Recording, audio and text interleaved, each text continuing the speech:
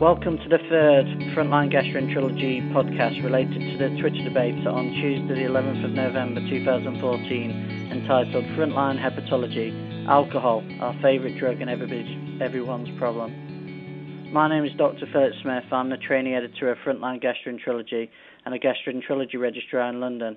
And I extend a very warm welcome to Professor Sir Ian Gilmore. Professor Sir Ian Gilmore is an honorary consultant physician at the Royal Liverpool University Hospital and holds an honorary chair at the University of Liverpool.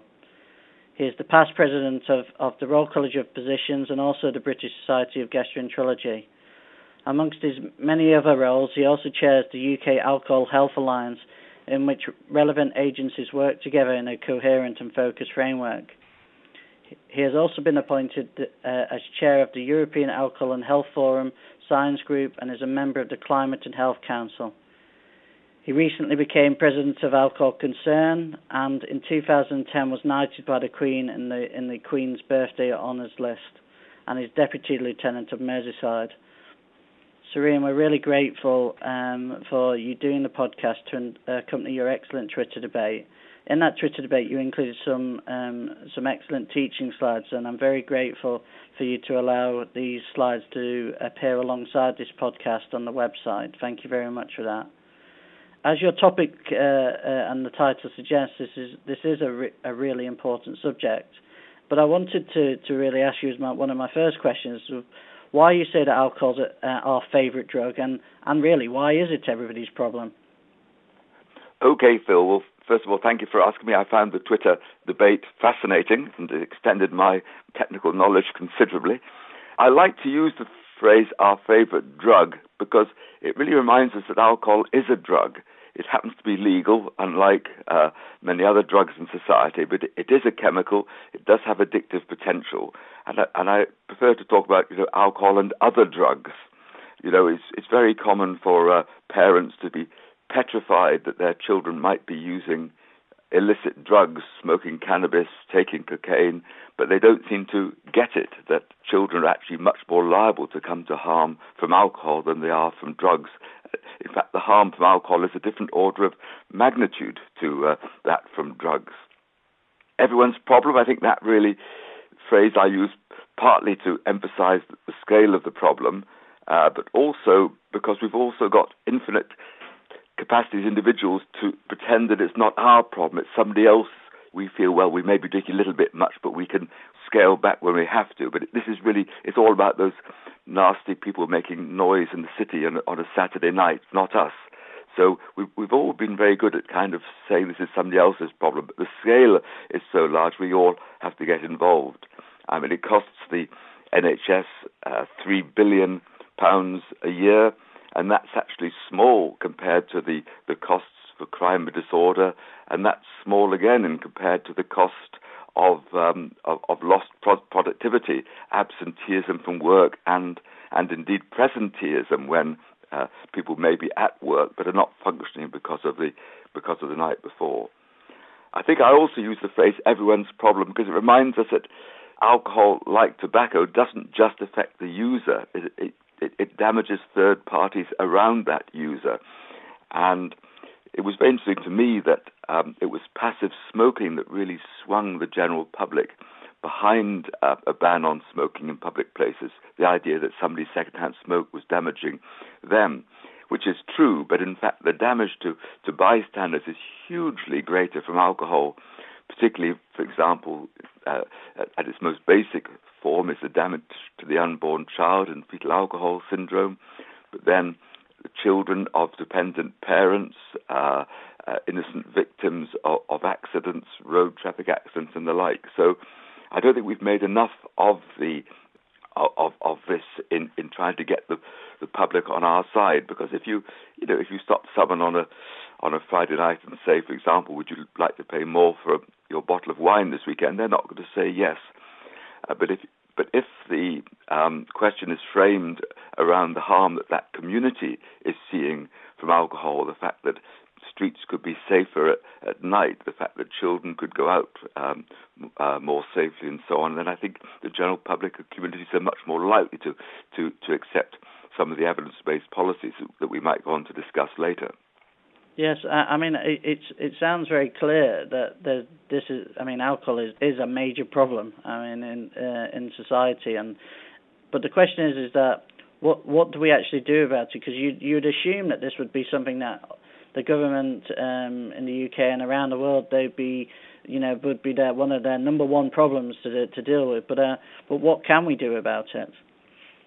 We can tackle it at two levels, and I think we're doing not very well in the UK at both of these. One is tackling prevention, the public health approaches to try to get us much less driven by alcohol in society, and the other approach is to spot individuals earlier who are running into problems and get them into effective support and treatment. In terms of prevention, we've known for decades where the evidence lies. We know that the main drivers of how much a community drinks and how much harm they see are basically the price of alcohol, the availability of alcohol, and the marketing. And it's exactly the same with cigarettes. If you plot cigarette use against the price of cigarettes, you see the same inverse relationship. You put the price of alcohol up, consumption comes down, and vice versa. And of course, we know that alcohol has become much cheaper in real terms over the last 30, 40 years, particularly in the off-trade, in off-licenses supermarkets, as compared to buying a pint of beer in a pub. And indeed, people often say this has nothing to do with price or availability. We need to change our culture. But price has changed the culture in the UK, because if you go back 20 years ago, most alcohol was consumed in bars, pubs, restaurants. Now, the vast majority of all preparations, except beer, 80% is consumed at home. And for beer, it's about 50-50. But if you go back 20 years, there was 10 pints of beer consumed in a pub for every 1 pint at home. So the availability of cheap supermarket drink has changed our culture. And as you well know, this isn't just about drinking at home and staying at home. It's often drinking at home and then going out and just keeping topped up with the more expensive alcohol. That's so-called front-loading or pre-loading. And indeed, I learned a new term recently, which is when youngsters go out having front-loaded, they then, during the evening, will nip into an off-license to get a bit more cheap alcohol, so-called side-loading. But the price is the number one. But we do know that things like availability do drive consumption. And in 2004, the Tony Blair government liberalised the regulations around availability, extending licensing hours, and that hasn't been helpful. And then marketing is absolutely huge. And of course, we believe that one reason that we don't get evidence-based policies in this country is that the drinks industry is incredibly powerful and has enormous access to our lawmakers. Absolutely. I mean, it's quite a complex issue, and I think in terms of the lobbying potential, I think that doesn't necessarily just extend to alcohol, but other areas in politics as well. But coming back to gastroenterology doctors and medics and surgeons, really, we see people arriving in hospital often as a result of alcohol, from variceal bleeding all the way through to pancreatitis. So what can a practicing frontline gastroenterologist do about this problem? I mean, is there any way that people on the shop floor can actually help with the problem of alcohol? Well, I think frontline gastroenterologists are already in the firing line, and not just with those GI diseases that are caused by alcohol, but very often patients admitted with a non-specific diagnosis where there's alcohol in it are often triaged to gastroenterology services. So I think by default, many gastroenterologists have been getting more involved. And I think there's going to be several levels. There's the issue of managing individuals, and I think we really do need a culture change in hospitals, because at the moment there's a very negative attitude towards people whose problems are alcohol related. It's their own fault, whereas people don't have the same attitude necessarily to somebody who gets lung cancer or chronic bronchitis from smoking. And of course, many of the people who come in with pancreatitis and varices have a true addiction to alcohol. So I think they often get poor care in hospitals because it's considered to be their fault. I think also a lot of clinical staff think that these patients are no hopeless and there's nothing you can do about it. But in fact, the treatments we have for alcohol dependence right across the scale, just at one end from those who are beginning to drink a bit more than they should and right through to those with severe dependence, the evidence is that treatment is highly cost effective. So we really need to be identifying individuals at risk of drinking too much, get away from patching up the broken arm when they've fallen over and actually getting into why they fell over in the first place. We know that brief interventions, brief advice, just opening up an open-ended conversation to get people to think about the drinking is highly effective. Not just telling people to stop drinking, but engaging them in a discussion that allows them to think about the consequences of alcohol in their life. There are medications that actually are evidence-based and quite useful, things like acamprosate, naloxone, naltrexone, drugs that aren't used as much by gastroenterologists as perhaps they should. But perhaps the most important thing that gastroenterologists can do is to get involved in hospital policy, setting up hospital-wide alcohol care teams. Gastroenterologists have often been at the fore of this, and the British Society of Gastroenterology has something on the NHS England website showing how this can be done and how it's cost effective. This requires a champion, preferably a consultant, but then some specialist nurses who help to raise the profile of the issue, help to see individual patients, but also help to move the culture forward so that all staff become more comfortable in helping these people to access proper services when their primary problem is patched up.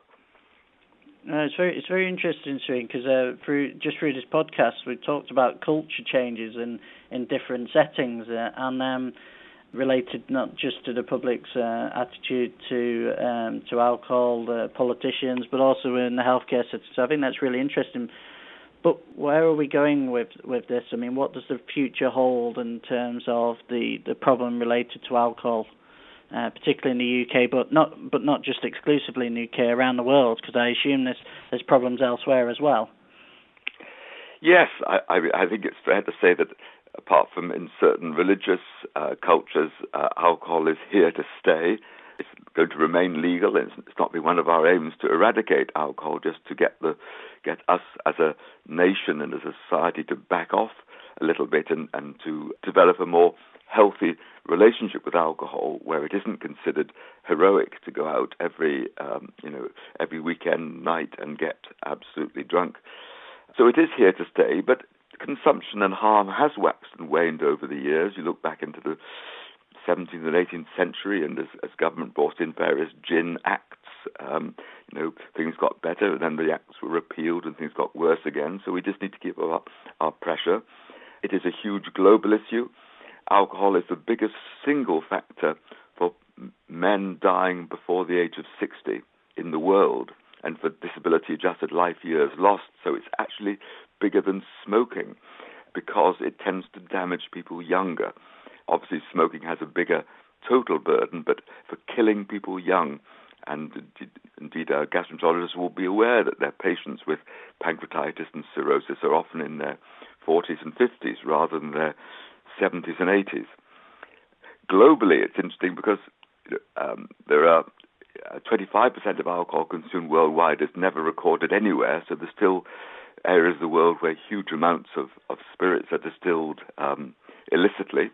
But also, we're now getting a narrowing of drinking cultures as we have these big multinational companies, and we've got more disposable income in places like China, India. You'll find in bars in those cities, people are now sipping designer beers rather than drinking illicit coconut spirits. The traditional Mediterranean countries that prided themselves in not having our binge drinking problems are now seeing their children, their youngsters going out and binge drinking, mimicking what goes on in Northern Europe. So the problems are worldwide, and I think we're not going to eradicate them, but we have to be aware of where the evidence is and try and help our politicians make the right decisions. I think there's lot of room left for research. If you look at something like alcohol is responsible for 80% of deaths from cirrhosis, but it gets less than 10% of the research funding. All the money goes into hepatitis C and non-alcoholic fatty liver disease, so we definitely need more research. There almost certainly will be advances in, firstly, why people become dependent, and secondly, managing the organ damage like cirrhosis. Yes, I mean it sounds like there's a huge scope for research in this area, and also a huge scope for change as well.